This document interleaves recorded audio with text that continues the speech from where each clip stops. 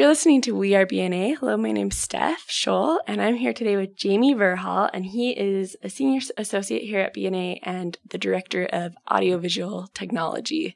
Hello, Jamie. Hello, how's it going? Good. Do you want to tell us a little bit about your background and how AV became a passion for you? So I started at BNA back in 2005, and was doing some CAD work and then got really bored of drawing circles and squares. So we decided, well, let's look into AV and see how bad it could be and how easily we could do it. So we sat down, me and Brian, and we went through and looked at all the different trainings we could do and started talking to a few manufacturers and decided to jump on board. And we had no idea what can of worms we were opening, but we're here today, and that was back in 2009, and I love it. It's fun. It's so much new technology and advances going on, especially right now and in the last 5 years. So it's exciting. It's a good time to be in AV. So Jamie, in talking about new technology, let's talk a little bit about how technology can save companies money, especially with their conference room. So now with the technology we have, monitors have come way down in price. So you can get a 70, 80-inch touchscreen monitor that gives you that collaboration feature that you're wanting, and you're only going to spend $8,000 to $10,000 on the whole system. So you can now sit in your conference room with a team of 4 people, connect to another office or a client outside of your building, and collaborate. If you're doing marketing, you can now have a collaborative whiteboard that everyone can talk to and not everyone's in the same room. Or if you're doing a video conference, you can now have your video conference meeting in your small little meeting space. Again, 4 or 5 people.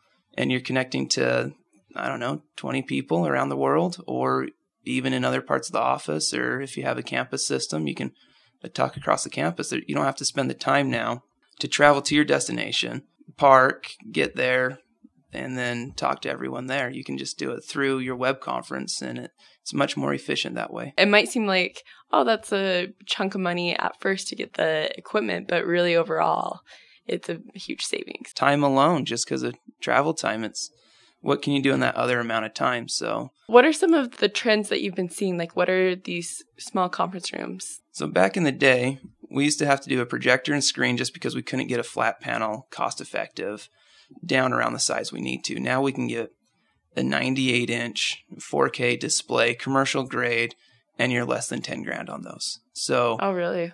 Costs have come down, way down on TV monitors, but really everyone wants the simplicity. They want to walk in, plug in their laptop, have everything turn on, and just go. They don't want to mess with buttons. They don't want to go up to a touch panel. They don't want to have to find a remote, then turn everything on and plug it in. They just kind of want everything there. So what we're seeing is we'll put in a wall plate underneath the TV if the table butts against the wall, or we'll see a table in the middle of the room and we'll put a transmitter underneath it that auto-senses them plugging in their source. Once they plug in their laptop, the TV turns on and goes to the input they need. That way you're not wasting that 10, 15 minutes trying to set up the room. The room's ready for you. We can even introduce scheduling now so that you send in your meeting invite to the room, and then the room will set up 5, 6 minutes before you get there. Just so when you walk in, it's already ready to go. You're, again, not wasting everyone's time trying to set up your meeting. You now come in, sit down, plug in, and go. That's so cool. It knows ahead of time you want to plug in. Yep. So you just walk in, set down your stuff, plug it in. Well, and that's like the worst thing when you're giving a presentation or you have a group, you have technical difficulties and everyone's sitting there waiting and it's just like, You walk in and they're kind of ready, but they're not fully set up. And then we have a technical difficulty where it's just a setting on the computer's not outputting the video, or it's not plugged into the right input and they're selecting a different input. Or so there's all these little minor things that we can simplify it by setting the laptop down, you plug it in, it auto senses and turns it on, and it works great. It's slick. It's cost effective. I mean, these transmitters are they're less than $1,000, so you can make that up easily in a few months with just the time you save. That's so cool. So you talked about how these systems can save companies money, and they're able to communicate with people all over the world, but how else can audiovisual help people with communication? When I personally sit in a meeting and we're able to show our screen, it helps everyone visualize we're on the same page. I don't know how many people have sat on the phone because you're just doing an audio conference and everyone's talking about, okay, so now go to grid line B, and we're going to go over to number 2, and okay, you see that north wall, we want to move that wall over 4 feet. And it's like, well, which wall? There's 3 rooms kind of right here. What one are we talking about?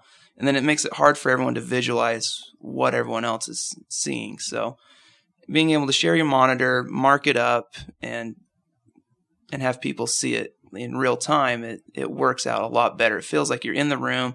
You can all do a very collaborative meeting, and you don't have to wait for meeting minutes afterwards to see if you interpreted what everyone else was talking about correctly. With conference rooms, I mean, you want them to look nice. And so there's this box on the wall. Isn't that going to look tacky? No, so the benefit is that these boxes are getting smaller and more powerful at the same time. So we can mount it underneath the table or even behind the display so you don't even see it. It's all integrated with your furniture and with your room. And we can get display back boxes that can hide your mount, so your TV is truly flush against the wall and gives you that look when you turn around and look down the side of it. You don't see all your cabling, you don't see the mount. It just looks like a TV and a wall. Oh, that's so nice. Yeah, it helps tremendously with height things, and then it also helps meet ADA because TVs aren't as thin as we'd like them to be, and we need everything less than 4 inches for our walkways. But by recessing the mount, we now eliminated another 1.5 inches, so our 3-inch display is now 3 inches off the wall versus 5. So it helps us meet some of those codes as well.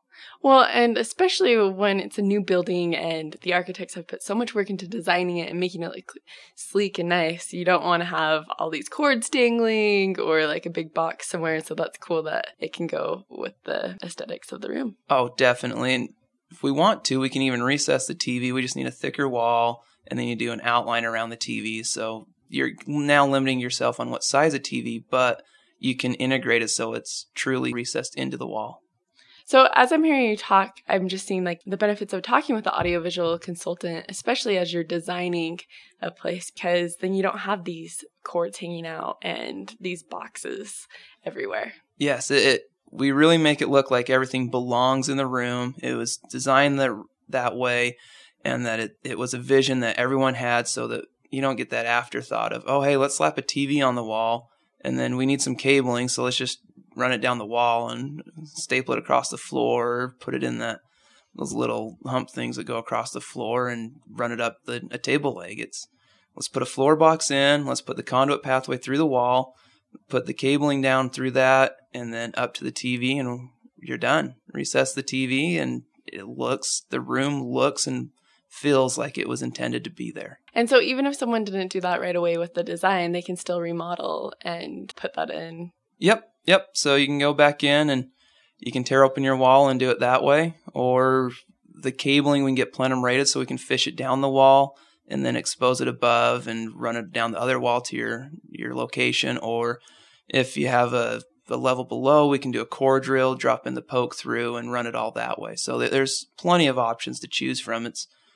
It's easier to get it in during construction than it is afterwards, but there's still options available. Okay, so Jamie, you have your CTSD. So what is that? And are there a lot of you that have it, or? So the CTSD is a certification by Avexia. It stands for Certified Technology Specialist, and the D emphasizes design. There's an I for integration, and then there's a standard CTS, which is your general education. So I got the D, which is an emphasis in design. In Utah, there's only a handful of us. I think there's 9 of us total. Oh, really? And out of a consulting firm, we're the only one in Utah, Wyoming, Montana, and Idaho with 2 of them. And we have 2 more guys in our office that are CTS, and they'll have their CTSD first of next year. So we'll have 4 of us on staff, and that will be the most in this kind of Rocky Mountain area. So that's really cool, because that just shows that here at BNA, the audiovisual department, that they know their stuff. To have 4 when there's only 9 in the state, that's really cool. Yeah, we're trying. We're putting an emphasis on education to make sure that everyone understands, and we can help you when you have those problems. So it helps out a lot. Really, the audiovisual department here not only have the street smarts, but you have the certification behind that. In closing, Jamie, do you want to tell people how they can get a hold of you? So you can go over to bnaconsulting.com, pull us up there, or you can give us a call, 532-2196. And me or Joe or Joey or Drayton will be able to help you with any of your questions. So just give one of us a call or go over and you can get our email address and shoot us an email. And also on the website, you can download a copy of Jamie's resume so you can see his work experience as well. Thanks for listening to this episode of We Are BNA.